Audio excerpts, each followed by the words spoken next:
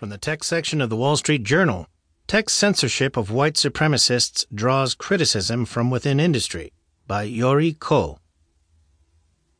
The debate intensified over whether the growing number of tech companies that blocked white supremacists and a neo-Nazi website on the internet have gone too far, as a prominent privacy group questioned the power a few corporations have to censor. The chief executive of Cloudflare Inc., one of several internet companies this week to cut